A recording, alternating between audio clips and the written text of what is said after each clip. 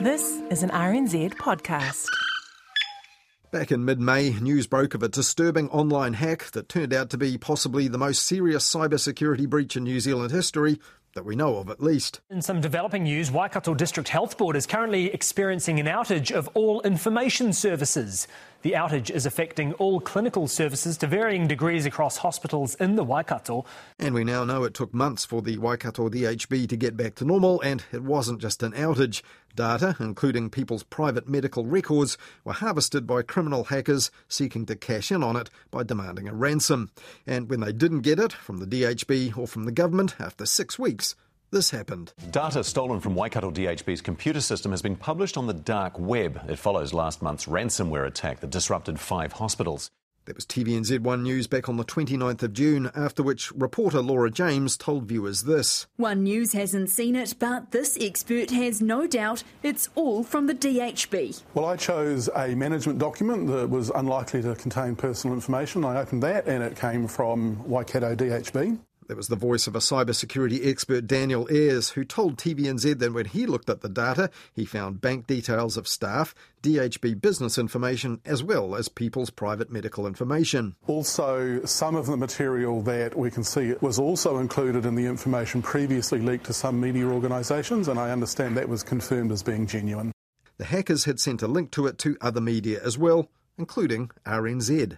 Media organisations have been sent an email from a group claiming responsibility, and it contains a link to what appears to be scores of private, patient and staff data. The Registered Doctors Association representative Deborah Powell told Morning Report that doctors were worried on patients' behalf about the media seeing their private stuff. You know, from the point of view of the media having received the stuff but not using it, that will help immensely, because the confidence of the staff to carry on, no pressure on them, not being as great because that information won't be released, that will help.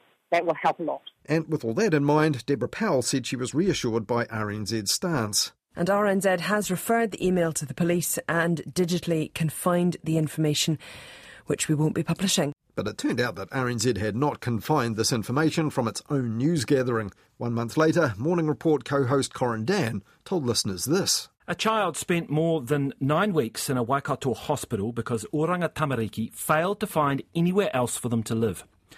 Documents posted on the dark web by the cyber attackers who targeted the DHB reveal staff were deeply concerned by aspects of the agency's work in one of its hospitals. In material reviewed by RNZ, staff at the Waikato District Health Board said they were extremely distressed by the agency's treatment of a traumatised child who experienced feelings of abandonment. So if RNZ had said 4 weeks earlier they wouldn't publish the stolen data, which the hackers were using for extortion, why did RNZ then air a story about what they found in it? RNZ is broadcasting this story as the documents raise questions of public interest importance. Reporter Kate Gregan said this child wasn't unwell and was meant to be there for just 1 week under a special arrangement with the DHB, but shockingly the child was still there weeks later. One experienced nurse described it as the most distressing uplift in her entire career in paediatrics. Now, the words uplift and Oranga Tamariki have been in a fair few controversial stories in 2020 and 2021. Revelations about uplifts by newsroom.co.nz prompted no fewer than 5 inquiries into Oranga Tamariki and also apologies and changes at the top. But while RNZ could get no statement from Oranga Tamariki, it had this one on its own behalf for its listeners. RNZ's view is that reporting this story is in the public interest, and all care has been taken to protect the identity and interests of the child involved. All documents have been securely handled and no confidential patient information has been retained by RNZ.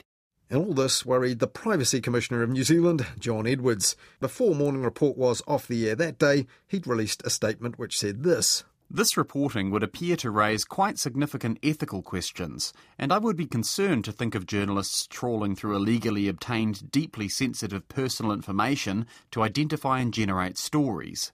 The fact that one media source would appear to have done so may prompt others to do so, effectively creating a market for this very personal material. The Privacy Commissioner went on to say he was considering whether to lay a complaint with the media watchdogs, the Broadcasting Standards Authority and the New Zealand Media Council.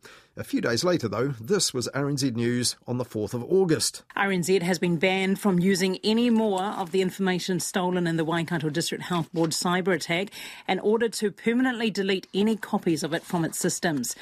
In a judgment released today, Justice Churchman stopped short of requiring RNZ to take the story down.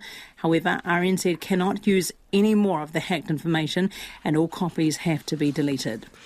It's not the first time that hacked and stolen data has made headlines. Nikki Hager's books Hollow Men and Dirty Politics are cases in point, and the blogger exposed in Dirty Politics, Cameron Slater, also hired someone to illegally access a left-wing blog called The Standard, and this was only revealed after he sought a court order to keep his name and details of the case secret, but Newshub took legal action and won the right to tell the tale.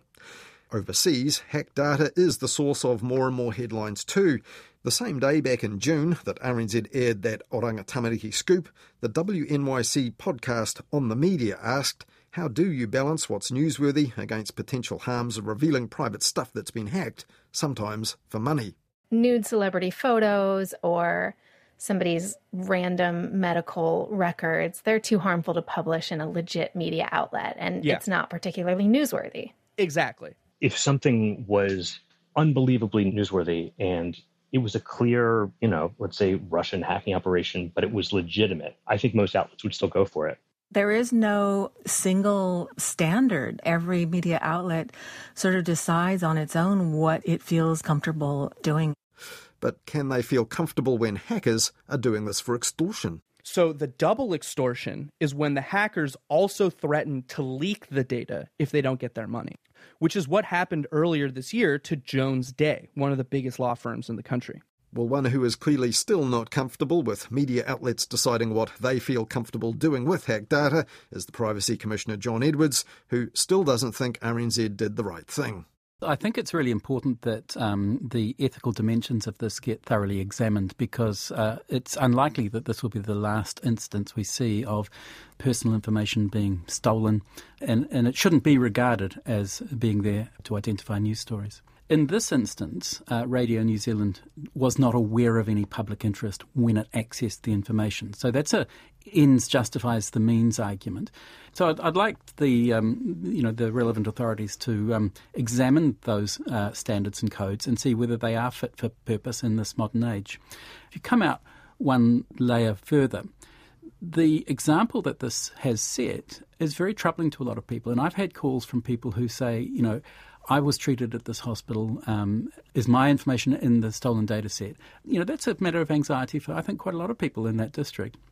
Radio New Zealand in this case has, I think, really pushed up against that boundary, I think crossed it. And Radio New Zealand is mostly a pretty responsible and reputable organisation. There are many others who may look at this example and say, wow, great source, there's 20 gigabytes of data. I wonder what we can find out about whom. Before we go any further, this has been challenged in court, in this specific instance with RNZ effectively being ordered, not to use that information anymore. Doesn't that establish, if not a precedent, then certainly a principle that media could follow? Do you consider that media ought to look at that and say, actually, we really can't or shouldn't use data that we get via a similar route in the future? It's very helpful, and I think orders should have been sought as soon as the DHB became aware that the information was available on the dark web.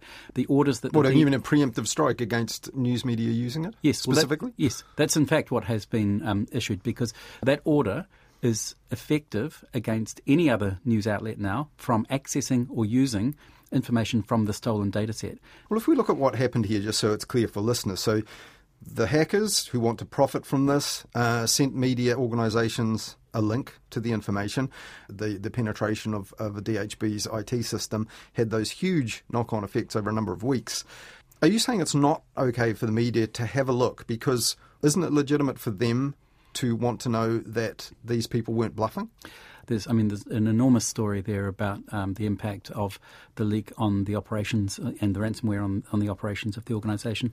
But once that's confirmed, I don't believe that there is any public interest in the media going through and looking up details of people who have had access to the health system.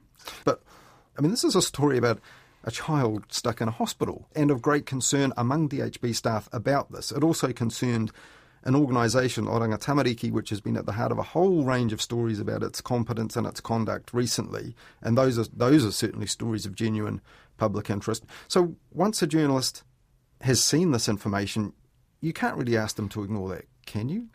Again, that public interest is predicated on this unethical access to unlawfully obtained information. It's stolen property. You would have preferred RNZ, once they'd seen that, not to publicise it at all? They shouldn't have seen it. If Colin, a Radio New Zealand journalist, walks past an office of Oranga Tamariki and finds that the door's open, should they walk in? Once they walk in, they see a computer terminal that's on. Should they sit down? Should they tap away at that? So RNZ, as you mentioned, I mean, it has a fairly good track record of not being cavalier about people's privacy. It's a public service broadcaster which exists to serve the public, and they make judgments about the public interest all the time. They're not interested in making money, as commercial media might be, and they're certainly not trying to damage anyone's reputation. Can't they be trusted, in your mind, to serve the public interest in this instance? No, for material clearly like this? not. I mean, the evidence is in the action. How many other documents did they look through before they found the one that they thought there was a public interest in? How much harm has that done to the individuals whose privacy has been breached? What do you consider to be best practice? What should every media organisation do as soon as they receive the link or the approach or the material itself in some form or other from someone who they can be pretty sure has acquired it illegally? Well, the first thing, I think, is to notify the agency which is the legitimate custodian of the information so that they can take steps to protect that information.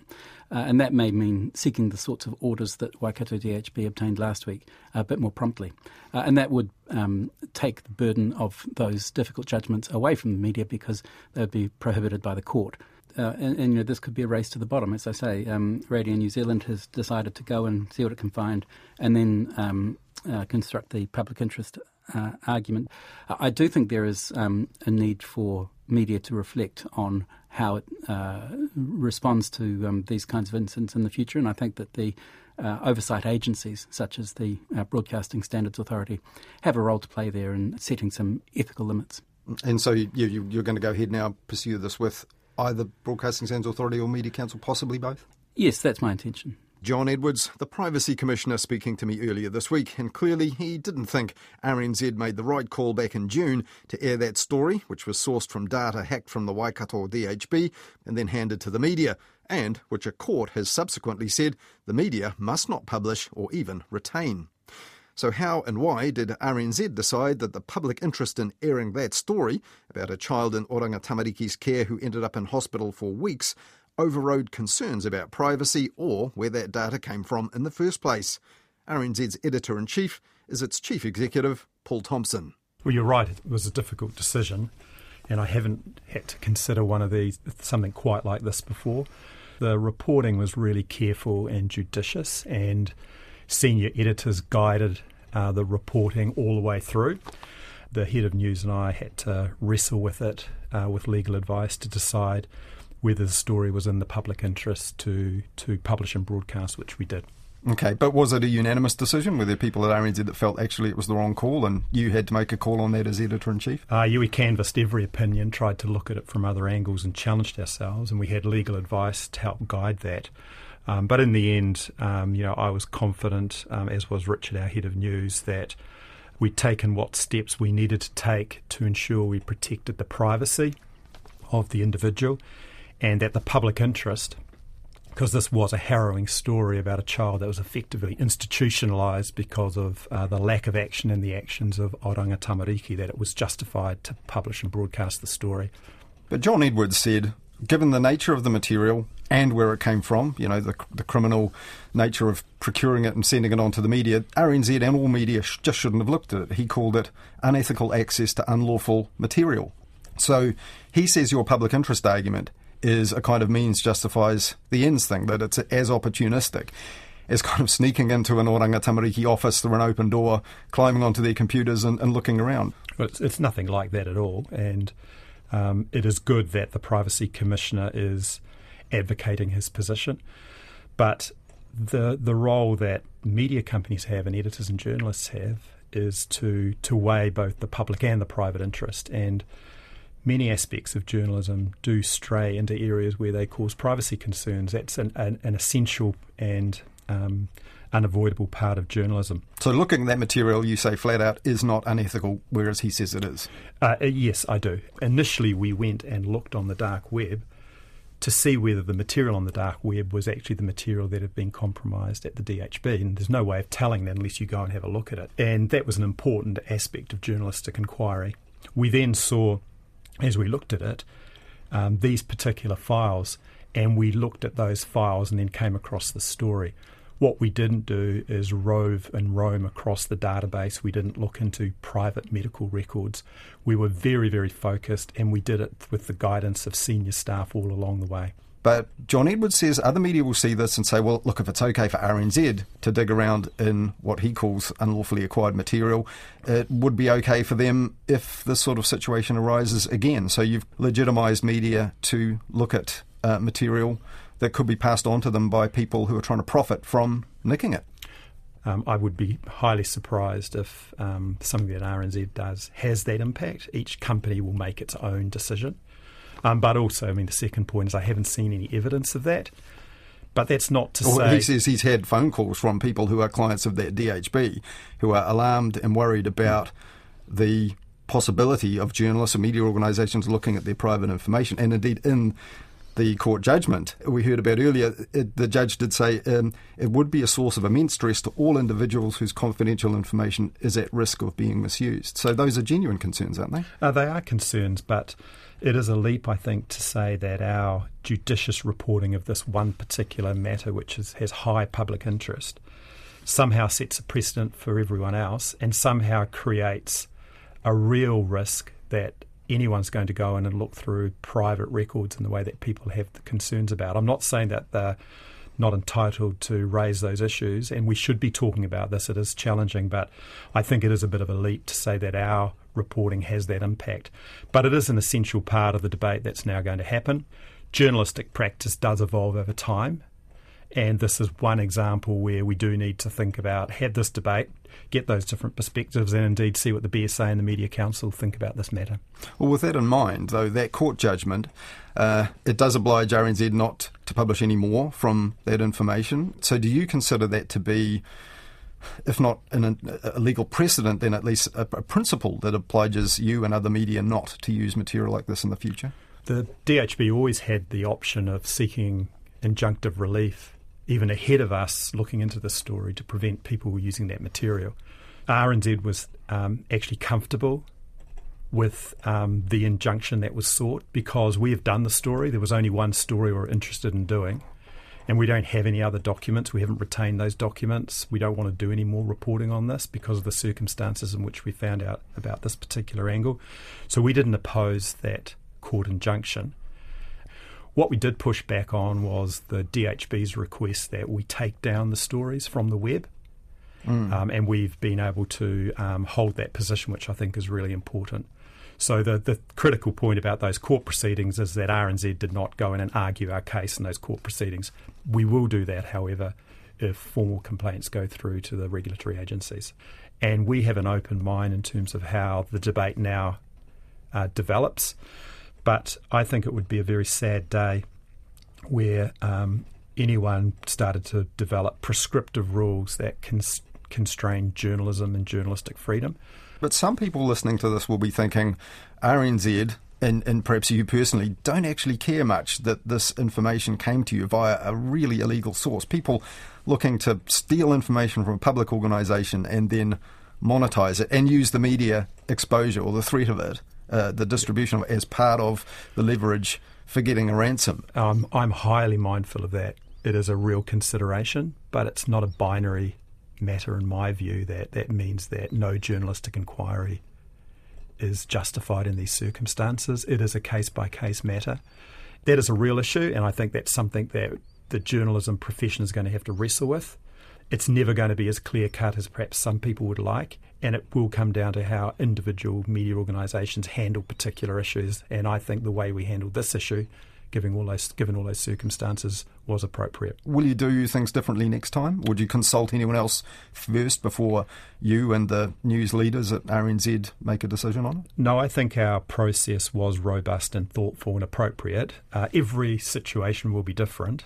One thing I should mention is RNZ operates under a comprehensive editorial policy, and our actions in this case did comply with the policy, but we are actually going to go back and look at our policy to see whether we need to update it to cover this particular issue, because as you say, I think it is going to become something that crops up more frequently. We just need to make sure our policy provides the right guidelines so we can make sure that we always weigh the public and privacy interests appropriately. That's Paul Thompson, Chief Executive at RNZ and also its Editor-in-Chief, talking to me there about the decision to air a story back in June that was sourced from stolen data from the Waikato District Health Board, in which, as we heard earlier, the Privacy Commissioner is pursuing with media watchdogs, the Broadcasting Standards Authority and the New Zealand Media Council. So more on that story as it develops in future here on Media Watch.